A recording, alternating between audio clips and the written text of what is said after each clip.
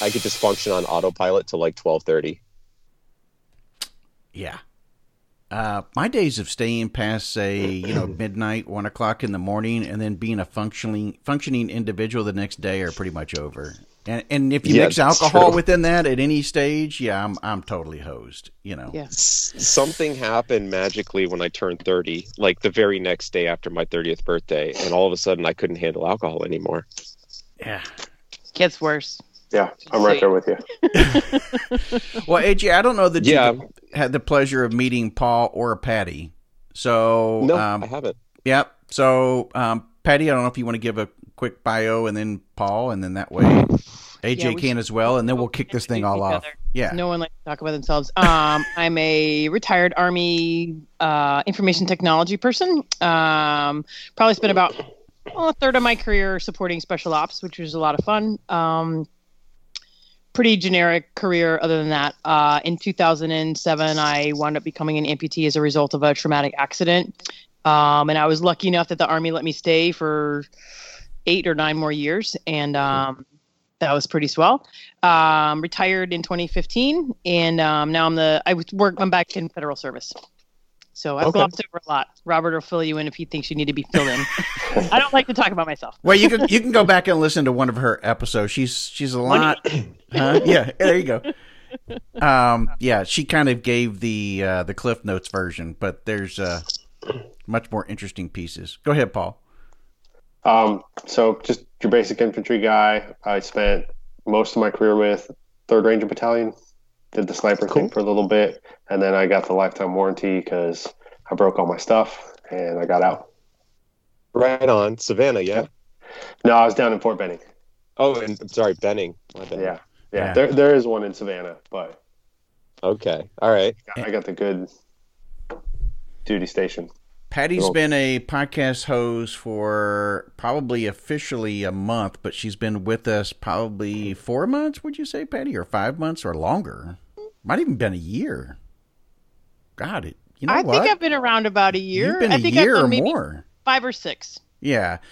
So definitely a full-fledged co-host, and so we made it official. A t-shirt. Yeah, she does have a t-shirt. So done. Yeah. So she's now the full-fledged. Paul has been with the show for about probably 3 years. I guess it's been 3.5, something like that.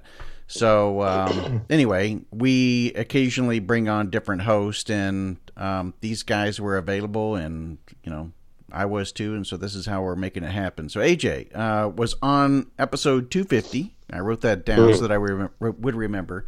So maybe you can share a little bit about your background real quick, so these guys will kind of be familiar with that as well. Sure. So I joined the Navy in 2000.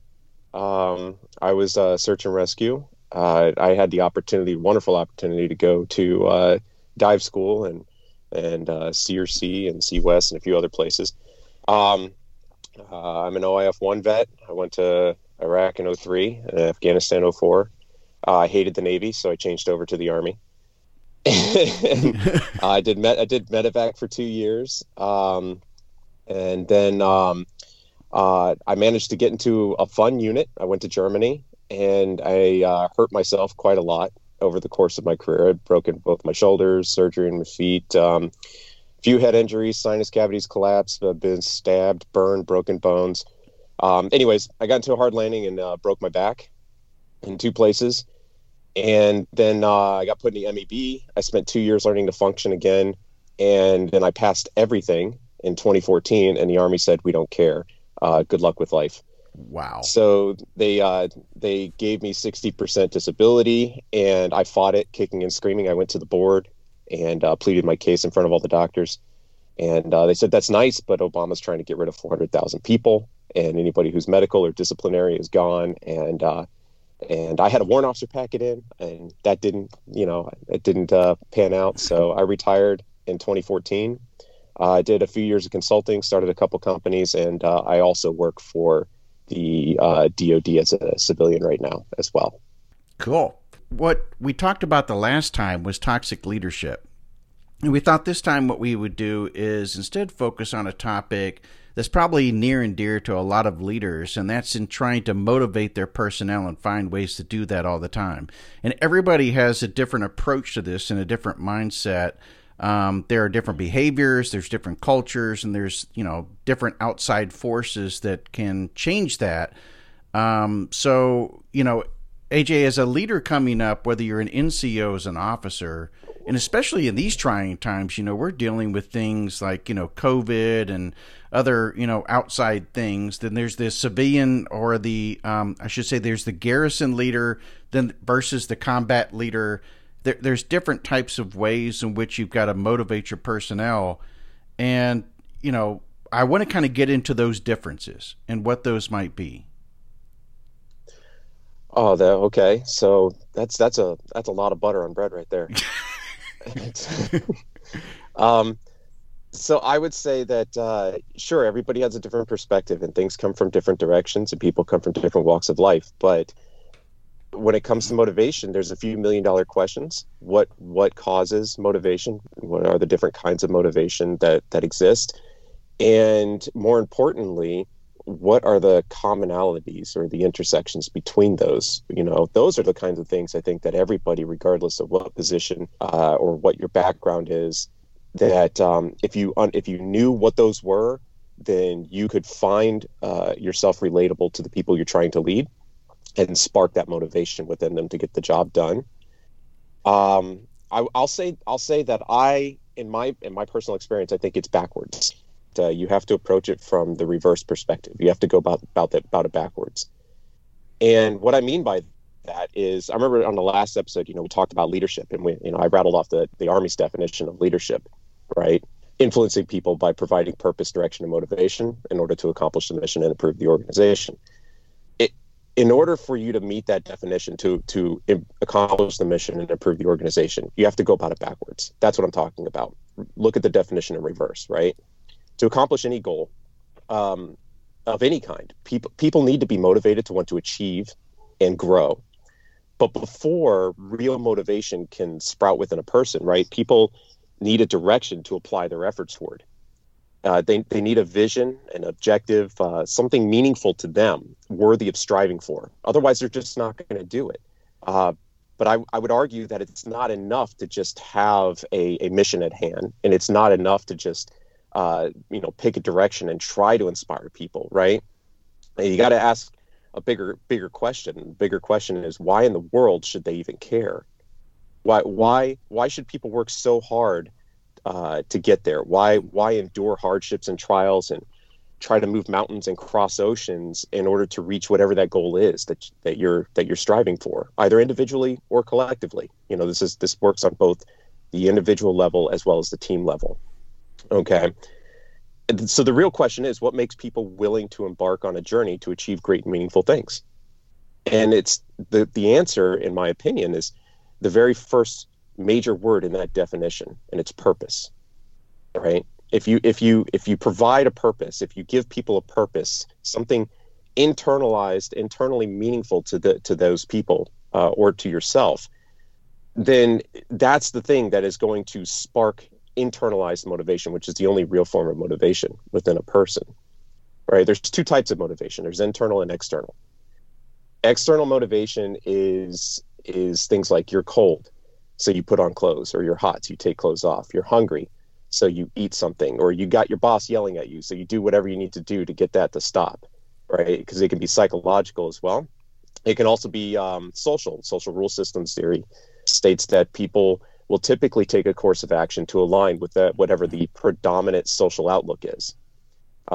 So those are all external motivational factors, but that's not real motivation. Real motivation is internalized motivation. And the $1 million question is, what causes, what creates, what grows internalized motivation within a person? And I would argue every time that it's purpose. People will forget everything about whatever goal it is they're trying to do without purpose, right? Lack of motivation occurs with a lack of purpose.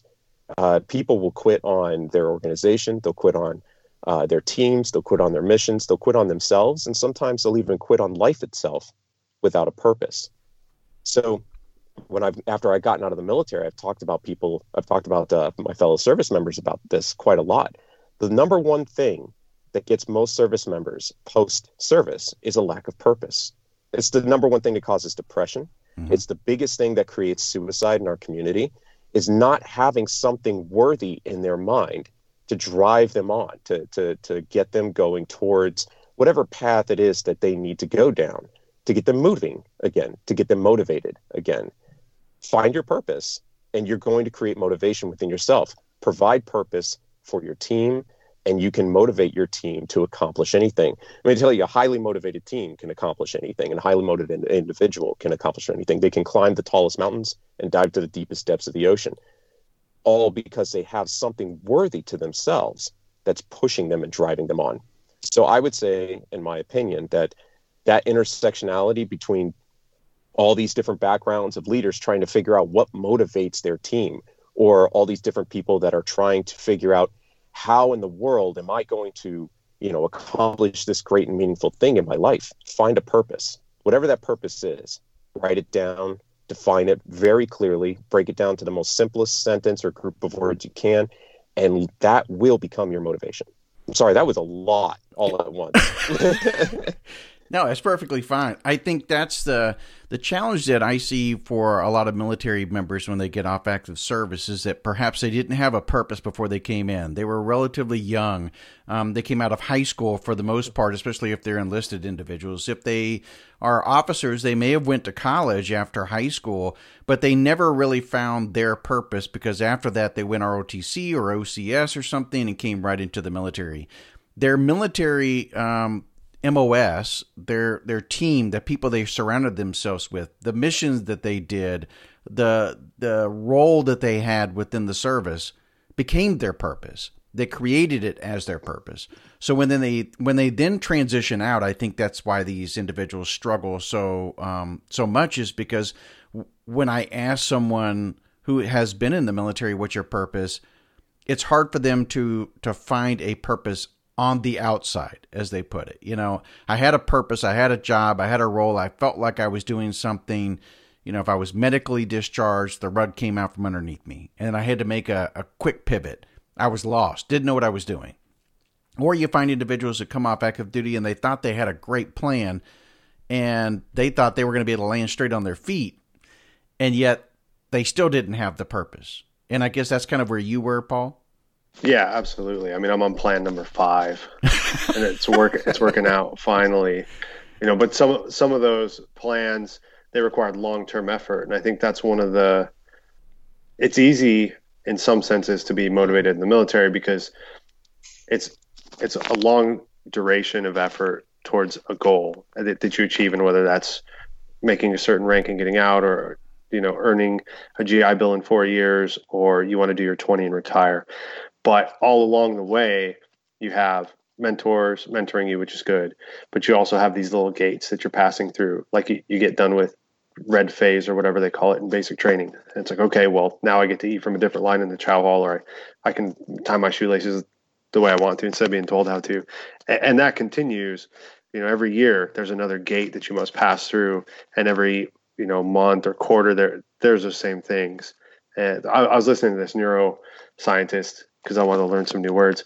And he said, like, that's what makes people successful when they're going through a selection process, or when they have to do something like advanced degrees. If you just look 4 or 5 years down the line at whatever your purpose or your goal is, like that's going to become overwhelming. And the little minutia of life can eat you up and can sway you from your course. But the people that are successful are the ones that are like, all right, I finished this class, or I finished this paper, or I passed EIB, and then they reward themselves, and that's your reminder. Okay, well, I'm being successful towards this one purpose. I think that you expect the same success when you get out of the military, but then you forget that that college degree is 4 years away, just like your E5 or E6 or whatever your goal was, or your ETS date, if that's your goal. But you have all these little rewards along the way, and there's nobody else to give them to you.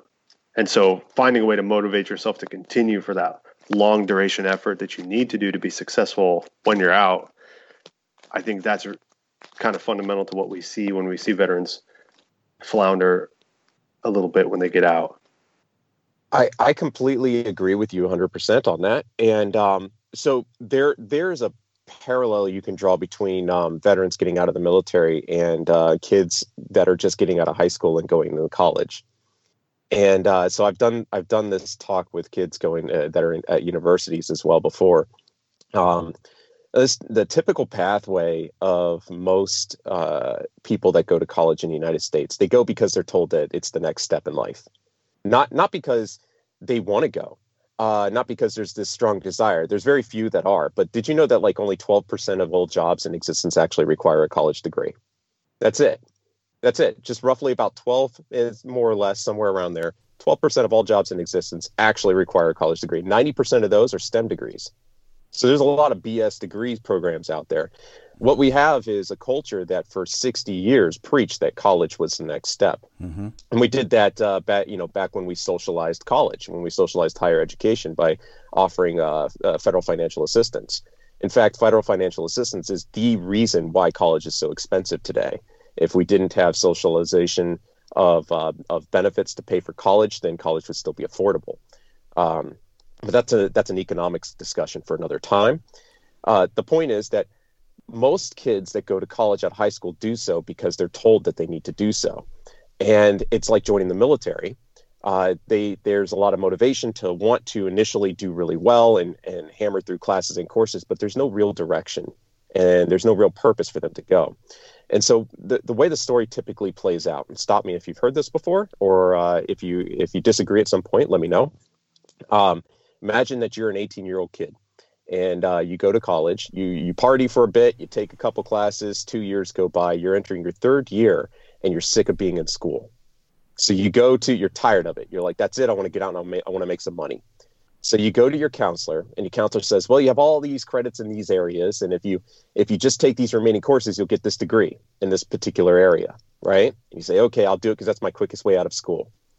So you end up getting a degree that you didn't plan for, that doesn't, align with any particular thing in your life.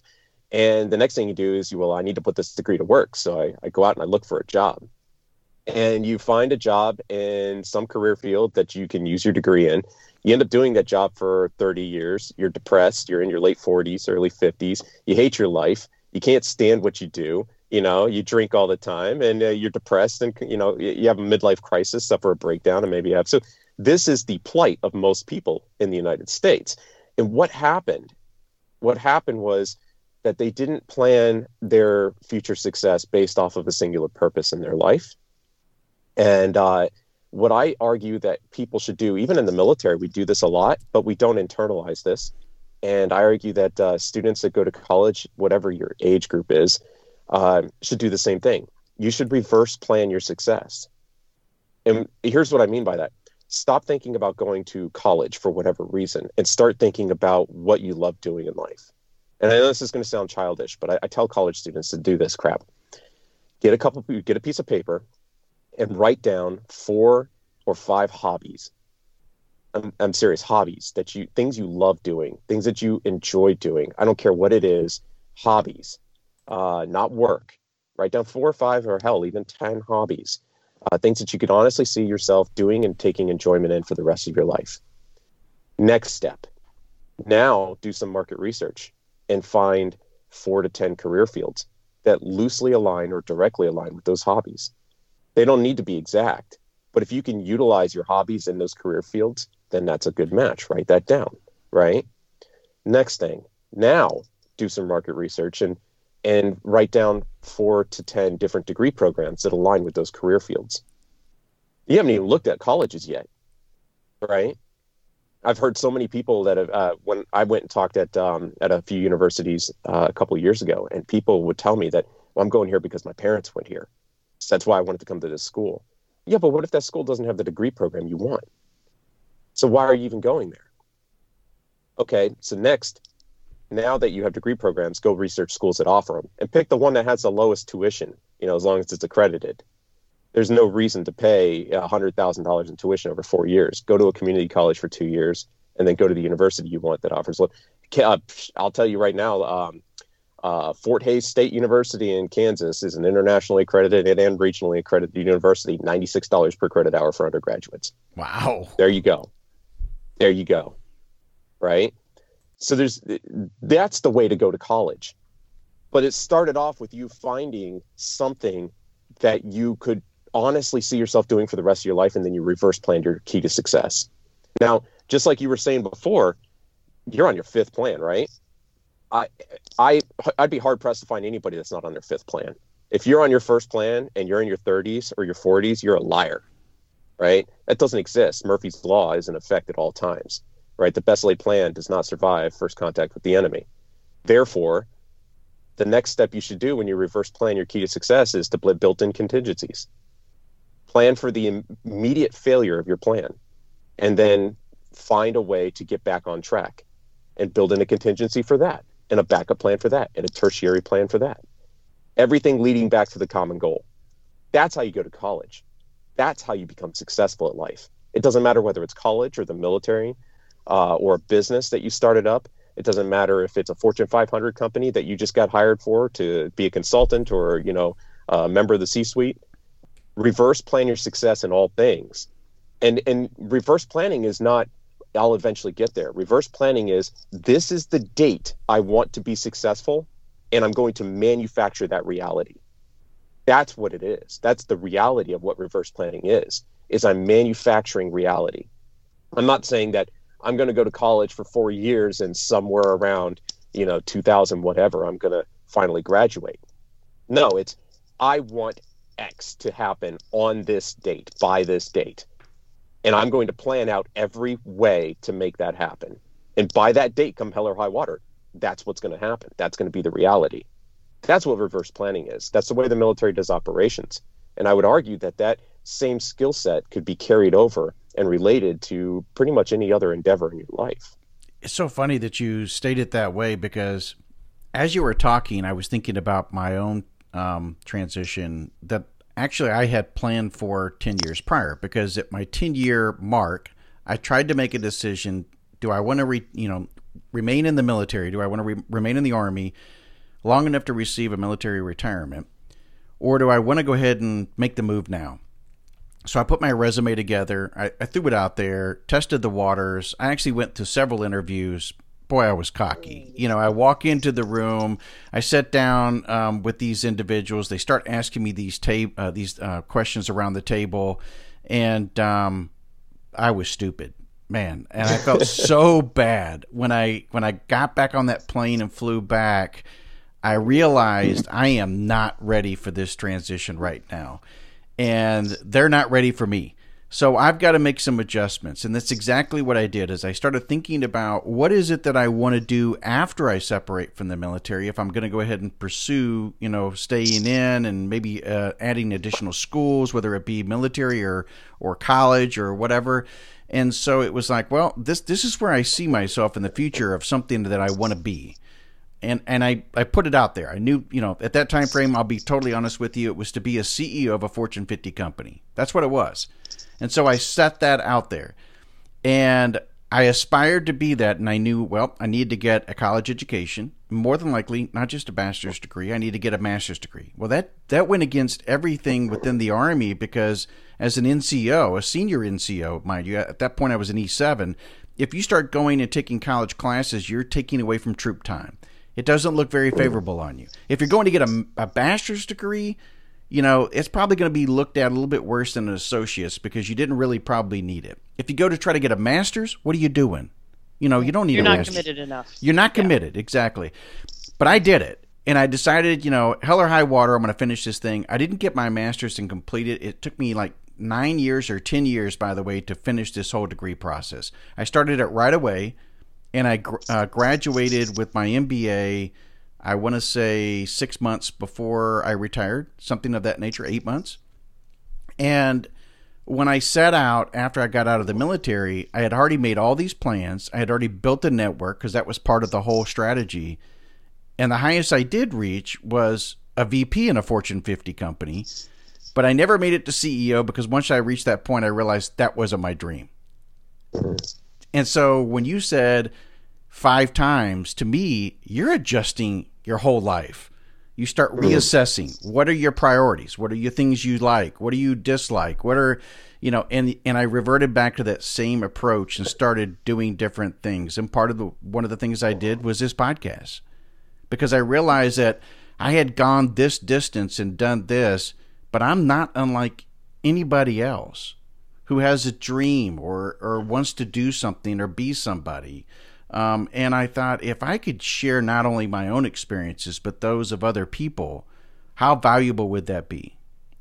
And so that's kind of how this whole thing came about. But I love how you said it. I did it not even knowing the terminology, the approach, or anything else. But I realized if I didn't set a dream that was realistic first, attainable, and achievable, maybe second, or something that I knew that I really wanted to do, then I would have never gotten there. I would say that as a researcher, it's one of the most common things in my field to find that most people carry on through life like a tumbleweed in the wind, and they don't do those kinds of things. Many people borrow the culture that they're currently in, and they take that as their own and suggest to themselves that is their reason, their motivation, their purpose, right? Like you were talking earlier, like you were talking earlier, when I was in the military, I adopted all of the goals of the organization, and that became my purpose. And then when I got out, just didn't know what to do with myself. I had a plan, it didn't really work. That is so common. That's, I think, and I preach this thing constantly about the difference between mediocre and exceptional, right? There's times when you want to be a member of a team, when you want to be a part of the organization, when you want to be a member of a highly motivated and highly effective team. Absolutely. No one person's better than the other. You're all an integral part, a cog in the wheel that makes everything function and work really well, right? In all other ways, I argue that you should be exceptional. In all other ways in your life, you should not be just like everybody else. You should not be mediocre. The world is filled to the living hilt with unprecedented, absolutely deplorable and disgusting mediocrity, where very few people are truly exceptional and rise above and shine above the rest. I argue every person should be striving for exceptionalism in their entire life. Very few people do. And so the plight of the mediocre is they do that. They move along whimsically. I can't even talk now. They move along whimsically, yeah, like a tumbleweed in the wind, right? They move along as just another member of the crowd, and they adopt the crowd's overarching goals, the crowd's motivational mindset, the crowd's purpose as their own. And suddenly one day, when they're no longer a member of that crowd, they find themselves lost. This happens to college students. It happens to people in business, who end up changing career paths or organizations. And it happens quite a lot to veterans in the military.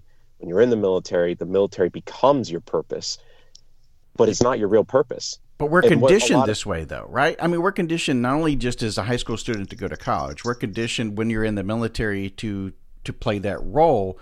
And I think all of us did that, like when we all do. Yeah. We all do. But the problem is that what you need to do is think for yourself for once. You're not conditioned to do that, but you do. You need to exercise some critical thinking. You need to think for yourself.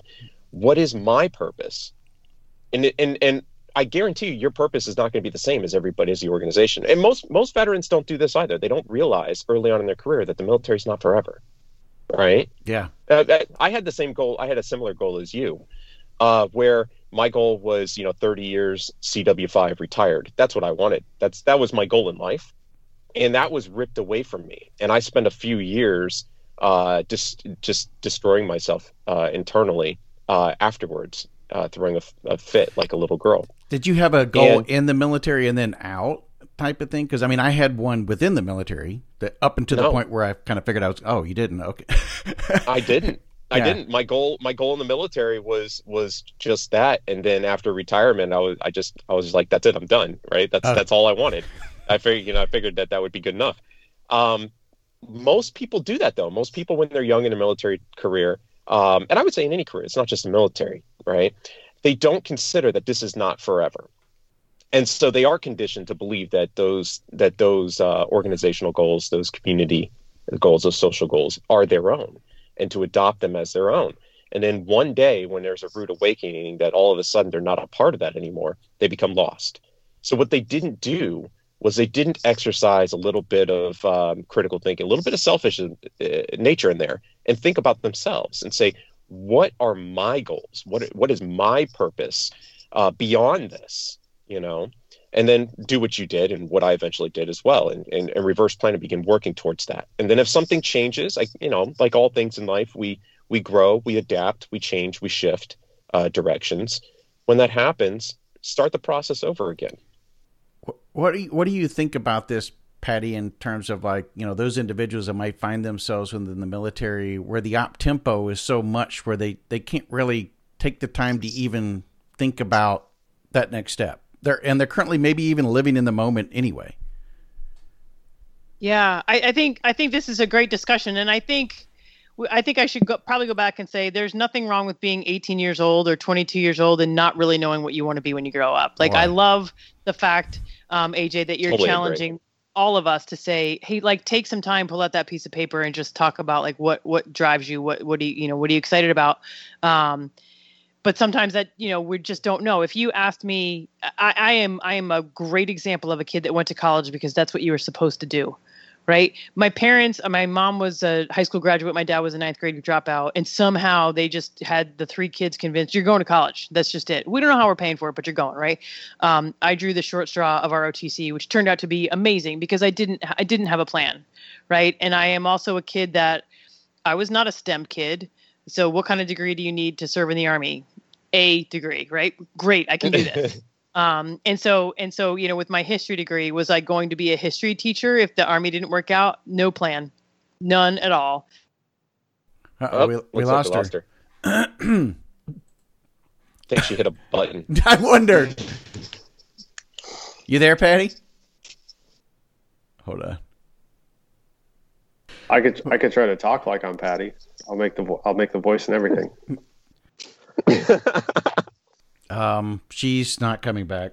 It cool. says she just sent me a screenshot showing about 28 minutes remaining is what it says underneath the little bar, Oh, nice. So I was kind of thinking maybe we shift gears a little bit because we have a plan, right? Like we've backwards planned what our goal is and we've set our date and we want to manifest this reality, but we're talking about motivated mindset. What happens when life starts creeping in and you start having self-doubt and thinking, okay, is this really the plan for me? Or am I capable of doing this? And how do you sustain that? Because most of these things that are worth doing, you're not going to do it in 6 months. You're not going to do it in a year. It's going to take a long, long time. Like Robert, in your case, it took 10 years.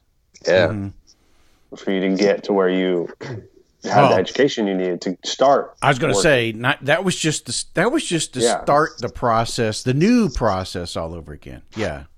So how do you maintain that motivated mindset for that long period of time? Because you raised a family in this time. The Army went through changes in that amount of time that probably affected your career and your life day to day. You got PCS, and that's happening when you're out too. I would say that that's another $1 million question, quite honestly, right? Again, there's a lot of things I think that that play into that. How resilient the individual is, what degree of resiliency that you maintain. I remember these are things that you're talking about, that it's internalized motivation, not externalized motivation. And I remember earlier in the conversation when I was telling you that there's two different types of motivation, internal, external, but there's not. There's really only one. The only real form of motivation is internalized motivation.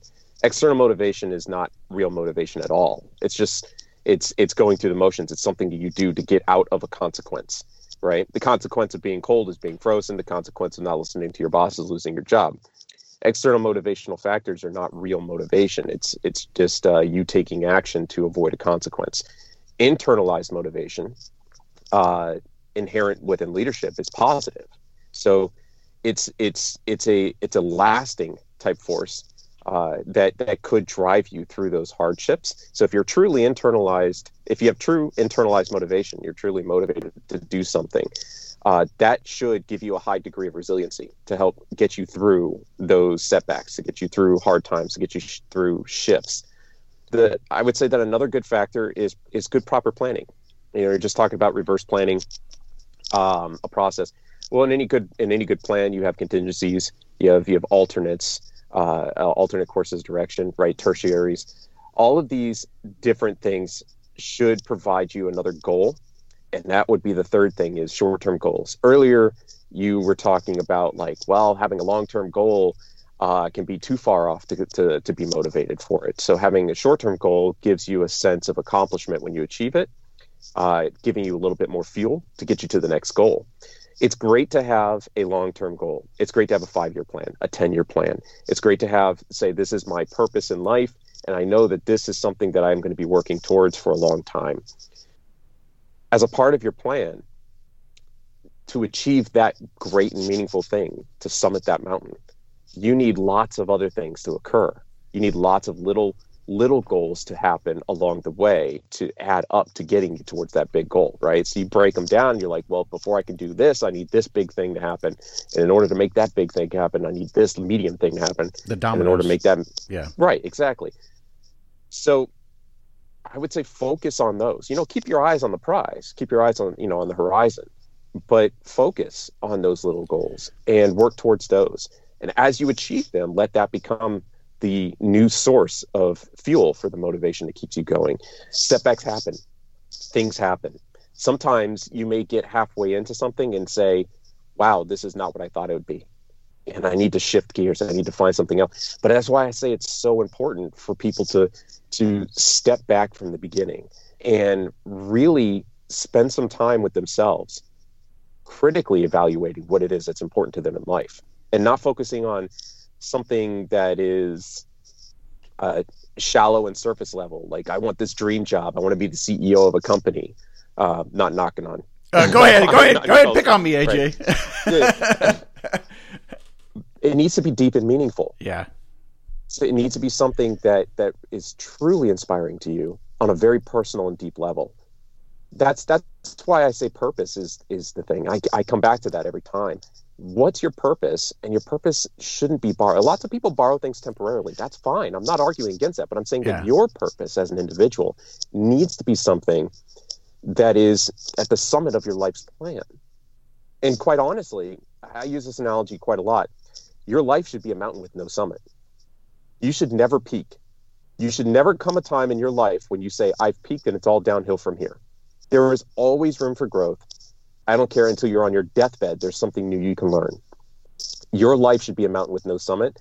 Your purpose should be unattainable, because having it unattainable keeps you motivated and striving toward it. It's that bar that's forever out of reach, right? You could just touch it with your fingertips. And when you think you can grab it, it moves a little further. And as you continue trying to strive to reach that bar, eventually you're going to be able to look back and marvel at how far you've gone in life. But we're not necessarily talking about just transition. I don't want to confuse people because I think that so many people think of this as being, well, I'm not going to be getting out for 8 years, 10 years, 6 years, 2 years, whatever the time frame may be. So what you're describing here is not something I need to focus on right now. When the reality is, it's absolutely important, not just for post-military, but even within the military, because you could be doing these exact same things that we just described to find your purpose even within the military. Absolutely. Totally agree. As the motivated mindset that, that is derived from all of these different thought exercises. So you can do them at any time. And that's part of, the whole self-betterment, leadership development, and personal growth discussion that we had on the previous episode, right? Where all things done well create growth, and leadership is capable of being exhibited even when no one's around to see it. That individual contributor idea, where as long as you're doing the right thing and you're focusing on self-betterment, then you are producing leadership in action. Even if no one can see it, it's happening. So these are things that you can do at any point in your career, at any time in your life. You can focus on finding and outlining a purpose for your life and a direction to work towards while you're in high school, when you're in college, when you're enlisted, whether you're mid-career as an officer, or even retiring and transitioning, or just transitioning and getting out and moving on to bigger, better things in life. You can do this at any point in time, and I argue that the sooner that people do begin this process, this thought exercise, the better off they'll be for it, because these are the things that do generate internalized motivation, and they do help put your mind in the right space to be able to work towards those goals, the accomplishment of great and meaningful things in your life, to produce exceptionalism as an individual. Yeah. So let's kind of go through once again what those actions are that they actually need to do. And what you described as something just as simple as maybe taking a piece of paper, writing down the things you like or dislike about maybe even your current job, what you would like or dislike as far as hobbies and things that you do on a daily basis, especially if you have a way and a path that you then start aligning to where you can do something that you enjoy doing, like a hobby, for a job and get paid for it. I've always said that's the Holy Grail, because that is kind of the Holy Grail. Yeah, I mean, it really is, because a lot of people strive for that, provided it truly is. Now, there are people who say, I want to do X, because I love doing it as a hobby, and then they get there and they find out that once it turned into work, it's no longer any fun. Yeah, that can happen. So, case in point, I love teaching, and I love coaching, mentoring, guiding people. And in the military, I was an instructor for a long time, so I love doing it. It did become a job, but that didn't. For me personally, that didn't. I didn't grow some kind of animosity toward the act of doing it. What I hated most was like paperwork and crap. Yeah. That's a great point, because that was what I was describing. Is write down the things of that you dislike. So so I half agree with you and I half don't. If we're talking about a motivated mindset, there's a particular frame of mind that you should work on developing. And that is, I would argue, to cut out negativity and to cut out things that are negative. Now, I'm not arguing against being a realist. I'm not arguing that you shouldn't be realistic about things. But I do argue that you shouldn't be focused on things that are bad, that are negative. Understand they're there, and be realistic about your goals and your dreams. Absolutely. But stay focused on positive outcomes. Stay focused on good things that you enjoy, that you want to strive and work toward. And this is not natural for human beings. Our brains are developed to pay attention to negativity. We have evolved a defense mechanism, if you will, a survival instinct to pay attention to negative things, bad influences. A long time ago, this is what kept us out of trouble, right? So we focus on negativity, and that's why the news media is so popular, right? That's why you see it prolifically on social media. 10 minutes in the comment section on Facebook, and you find the worst of humanity. Negativity is a disease of the mind, and it will corrupt you, and it will prevent you from doing any of those things. It will prevent you from reaching your goals. So I do argue that you shouldn't focus on writing down all the things you hate, because all that does is, at the very most basic subconscious level, is it reaffirms the negative mindset.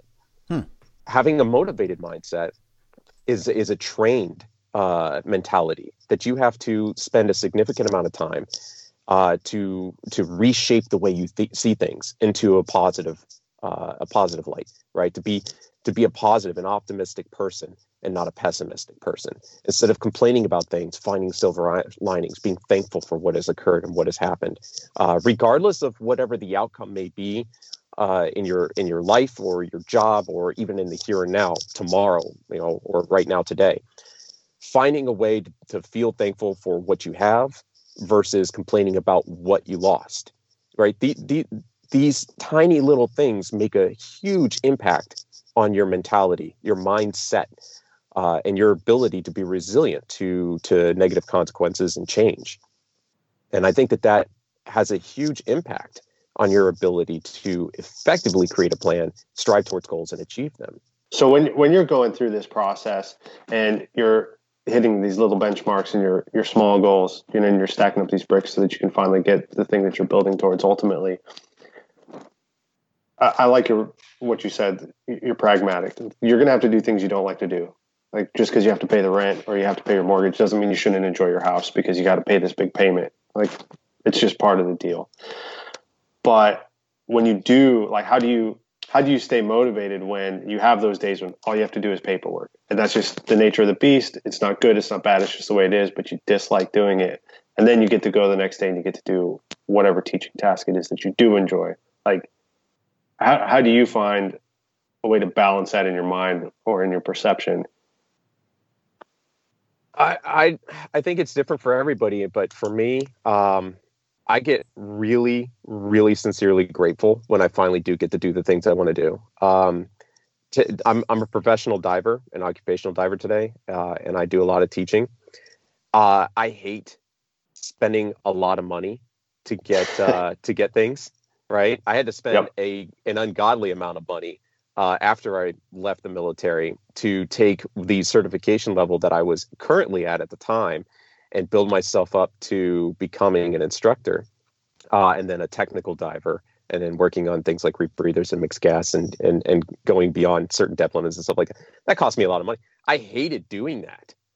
I loved every second of being in the water, of being crushed under pressure at depth, right? And I thoroughly love and enjoy watching my students grow. I love that moment about 9 hours into it when all of a sudden their brain just clicks and they discover what neutral buoyancy is in the water. It was the same thing when I was active duty, when I was flying. That moment of clarity when all of a sudden you can watch somebody when the light bulb goes on in their brain and they suddenly understand what's going on. To me, that was the achievement of success in that particular mission at that exact point in time. I hated the build up to it. I couldn't stand the bills, the mountain of paperwork and all that crap, right? But for me personally, I have this awe sense of gratefulness that thank God I get to do this. Praise the Lord that this is able to happen. And that I'm able to sit here in wonderment and watch somebody else sprout and grow, right? Because to me, I get enjoyment out of that. And I think that for every person, it's kind of different. For you, what may build your resiliency to the negative things that happen along the way may be different than me, may be different than anybody else. That's something you're going to have to find, and you're going to have to answer for yourself. There's no expert, and I got news for everybody out there. There's no expert on leadership. There's no such thing as an expert on personal development. There's a lot of psychology and there's a lot of theories out there, but there's no one person that can say, I can tell you how to do this. I can tell you how to overcome this if you follow my strategy. There's no get rich quick schemes when it comes to personal development. It just doesn't exist. There's no person who says, I have a 9-step plan. Bullshit. You got to figure this stuff out for yourself. And quite honestly, that takes a lot of hard work. And that's just the reality of it. And we hate doing it, but in the process of doing so, in the process of climbing that mountain that I was talking about before, you can eventually look back and just marvel. You may not be at the top. You may look up and say, wow, I have so much further to go. Thank God. Thank God, because I should never peak in my life. There should never come a point in my entire lifetime till the day I'm on my deathbed where I can say, I've peaked. But I should always be able to look back and marvel at how far I've gone. And that sensation, that thought process, I think that's different for every person. That's something you're going to have to find. AJ, you wrote a book, Tactical Pause for Daily Growing Leaders, and I think some of the stuff that you may be talking about here is also within the book, because it is a book that's really about 90 days of real-life combat veteran mentorship intended to motivate, inspire, and guide you along your journey towards a purpose-driven self-betterment, leadership development, and achievement of success. So, I encourage a lot of people to go out there and search for either ArmyVeteranAJ.com or go out and search for the book Tactical Pause for Daily Growing Leaders, and you can find it on Amazon and Barnes & Noble and those types of things. Part of the stuff that we talked about here is that within the book that people can then go and get and use as perhaps a guide of some of the things that we've even talked about. Absolutely. So My book was written using years of research that I had to conduct myself and my own personal experiences and basically rebuilding my life post service. And that transition that I went through was really hard on me. And one day I kind of had to look in the mirror and say, this isn't me. And I spent a year using the research that I'd conducted prior to that to take notes every day, find something that I can improve upon and work towards that. And then I used those lessons that I had to learn to write the book. The book is a 90-day mentorship guide, and its purpose is to be used as a tool by the reader to provide people with some guidance and some motivation, a little bit of coaching, to help them develop that same mentality, that same mindset that they can achieve anything, they can overcome anything, they can scale any mountain, overcome all odds, weather any storm, to achieve their goals and be successful at life and grow as a person. Excellent. AJ, thank you so much for coming on the show once again. For people, once again, episode 250, you can go back and listen to AJ's beginnings and then some of the topics that we rolled into on that show, as well as this one. 2 great shows. Appreciate you coming on and taking time out of your busy schedule, man. I appreciate your time, and thank you so much for having me on.